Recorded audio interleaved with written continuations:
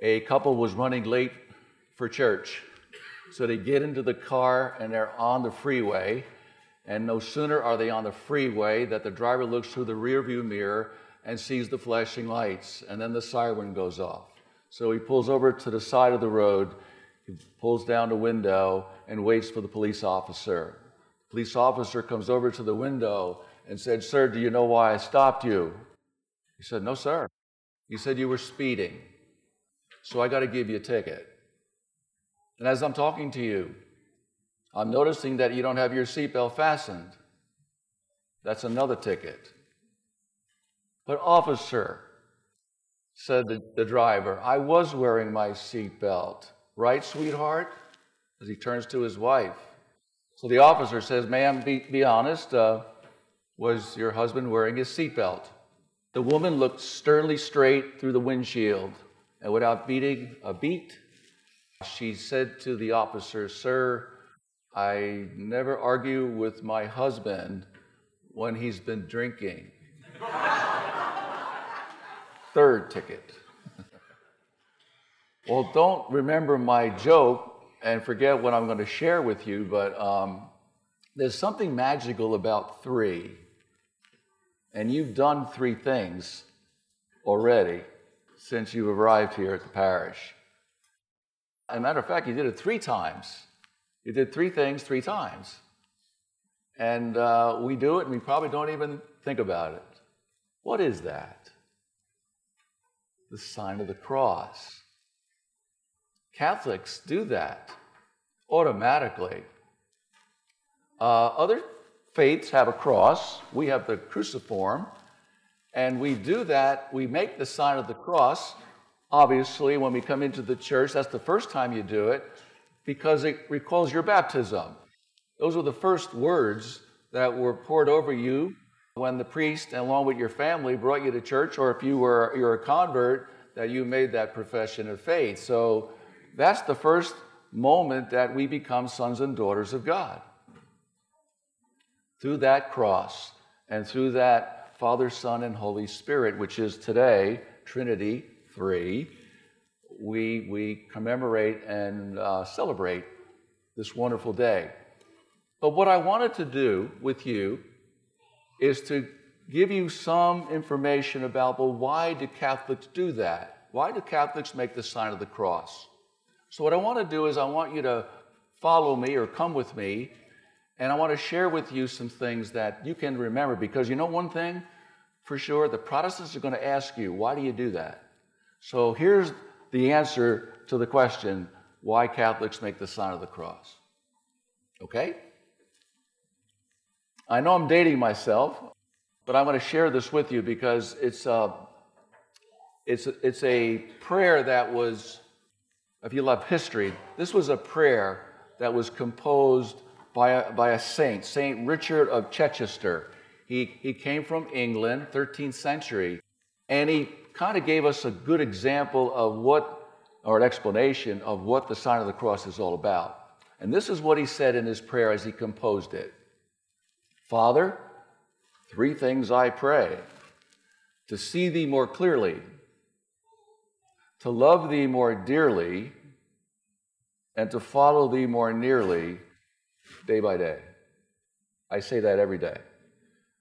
Father, 3 things I pray: to see thee more clearly, to love thee more dearly, follow thee more nearly day by day. That was his prayer. And when I was in seminary, 48, 47, 49 years ago, I heard that prayer in a song. And I'm from New Jersey, from near New York, and so I used to sneak over to Broadway at the time in which I was in the seminary, and there it was. I heard the words of St. Richard put to lyrics, and some of you may remember it. It was Godspell. Remember that? Remember Godspell? Now, all you youngins out there, I know you wouldn't know that, but it was Godspell. And you can get the lyrics of that on Google if you need to, but Godspell day by day, 3 things I pray. And they put it to lyric, and it's really a nice song. So the prayer is there. But can I offer you three possibilities or three things that you can remember about why you do this? Let me give you them, okay? And then I think you'll understand where I'm going with this. So let's look at the first. Three things I pray: to see thee more clearly.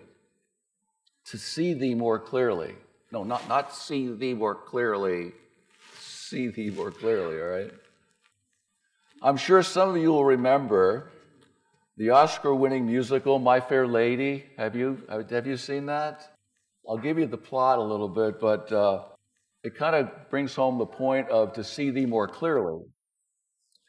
Well, this is a musical that won 8 Academy Awards, among the Best Picture, Best Actress, and you need to know the plot. The plot is about an arrogant professor, Henry Higgins, played by Rex Harrison. And we catch up to him meeting with Colonel Pickering, which was a friend of his, and they were debating something that Higgins said to Pickering, "I think I can do this. This is easy."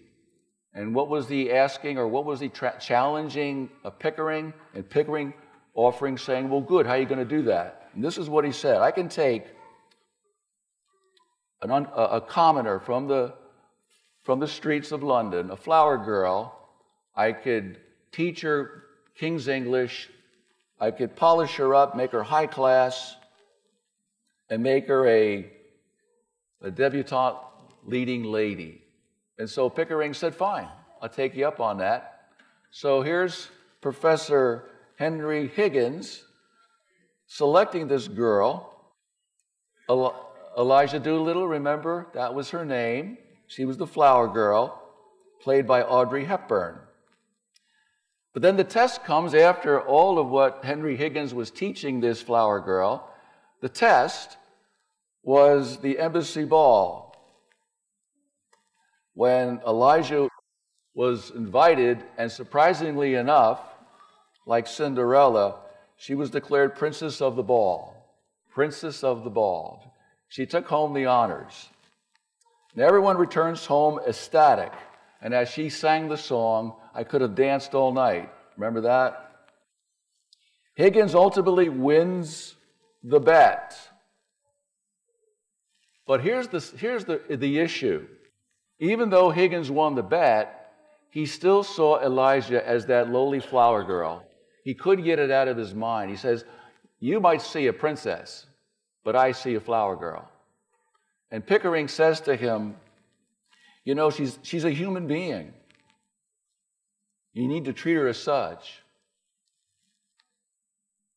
And so Pickering chides Higgins and insists that Elijah has feelings and she should be treated as a human being. And that was the point of the whole musical. And my point to you is this: to see thee more clearly is not what you see, but how you see. We can all look at each other and we might know some of the things that go on in people's lives, and we can say, "Oh, I know that lady, I know that guy." But that's not the way God sees us. That's what we see, but God sees differently. Because in classic spirituality, and I give talks on this, spirituality is all about seeing and how you see and how you see the world. And that's exactly what it is. It's not seeing with your baby blue eyes, but it's seeing at the heart. So to see thee more clearly is to see how God sees. And in the world in which we live today, very few do that. The only ones I know that see as God sees, and you know them for sure, you got statues all over. They see as God sees. St. Joseph, Mary, and so many of the saints, they see as God sees. They don't see as the world sees. So to see thee more clearly is very important. And when you say that, and when people see that, they're thinking that person sees as God sees. That should be your challenge every day. Now the second one, to see thee more clearly, to love thee more dearly. I want to share the story. I'll give you the thing that this individual wrote, and it's very, very, very beautiful. But this individual had a very bittersweet upbringing. Her childhood, was terrible. A domineering mother, a browbeating father. This person lived in a house of pain and suffering. It was back in 1846. I'm giving you clues now, okay, so you know where I'm going with this. This individual was one of the greatest English poets of the 19th century. And if you remember your English Lit classes in high school and college, so if you had English Lit, this individual you at least read about and recited quite frequently. Well, to say that what I'm going to share with you, this individual, as she grows up, she meets the love of her life. His name was Robert, and she asks for permission to marry Robert. In those days, you had to ask for permission. And her father and mother turned her down. As a matter of fact, they didn't want any part of the boyfriend that she was going with. So what does she do? She runs off and she elopes. And her parents disowned her right on the spot. So where does she go with Robert? She goes to Italy. And for 10 years, once a week, she sits down and writes letters to her parents. 10 years. With the hope that maybe that one day she would get a response from her parents. She was hoping. 10 years. And finally one day, a big box comes in the mail, and a return address was from her parents. She finally got her wish. Or so she thought. When she opened up the box, there were all the letters. Not one of them was opened. Her parents just put it into a box, left it there, and in 10 years, they sent it all back to her. And in those letters were poems. And I know that you know this one, so let me share it. This was one of the letters or poems that she wrote. Well, how do I love thee? Let me count the ways. I love you to the depth and breadth and height my soul can reach. Sonnets of the Portuguese, 1850. Who was it? Elizabeth Barrett Browning. Elizabeth Barrett Browning. And my point of why I share the story of her is that she took her pain and she made poetry out of it. Well, we wouldn't do that, would we? We would get angry, bitter, upset, and, the world is caving in. And she didn't do that for 10 years. But you always have to ask yourself that if her parents had opened up one letter, would the relationship have been different? And that relationship with her parents would have been restored. It never was. It doesn't tell us that she got back with her parents. So, to love thee more dearly is what Elizabeth Barrett Browning can teach all of us, because it does go on in Lincolnton, I'm sure.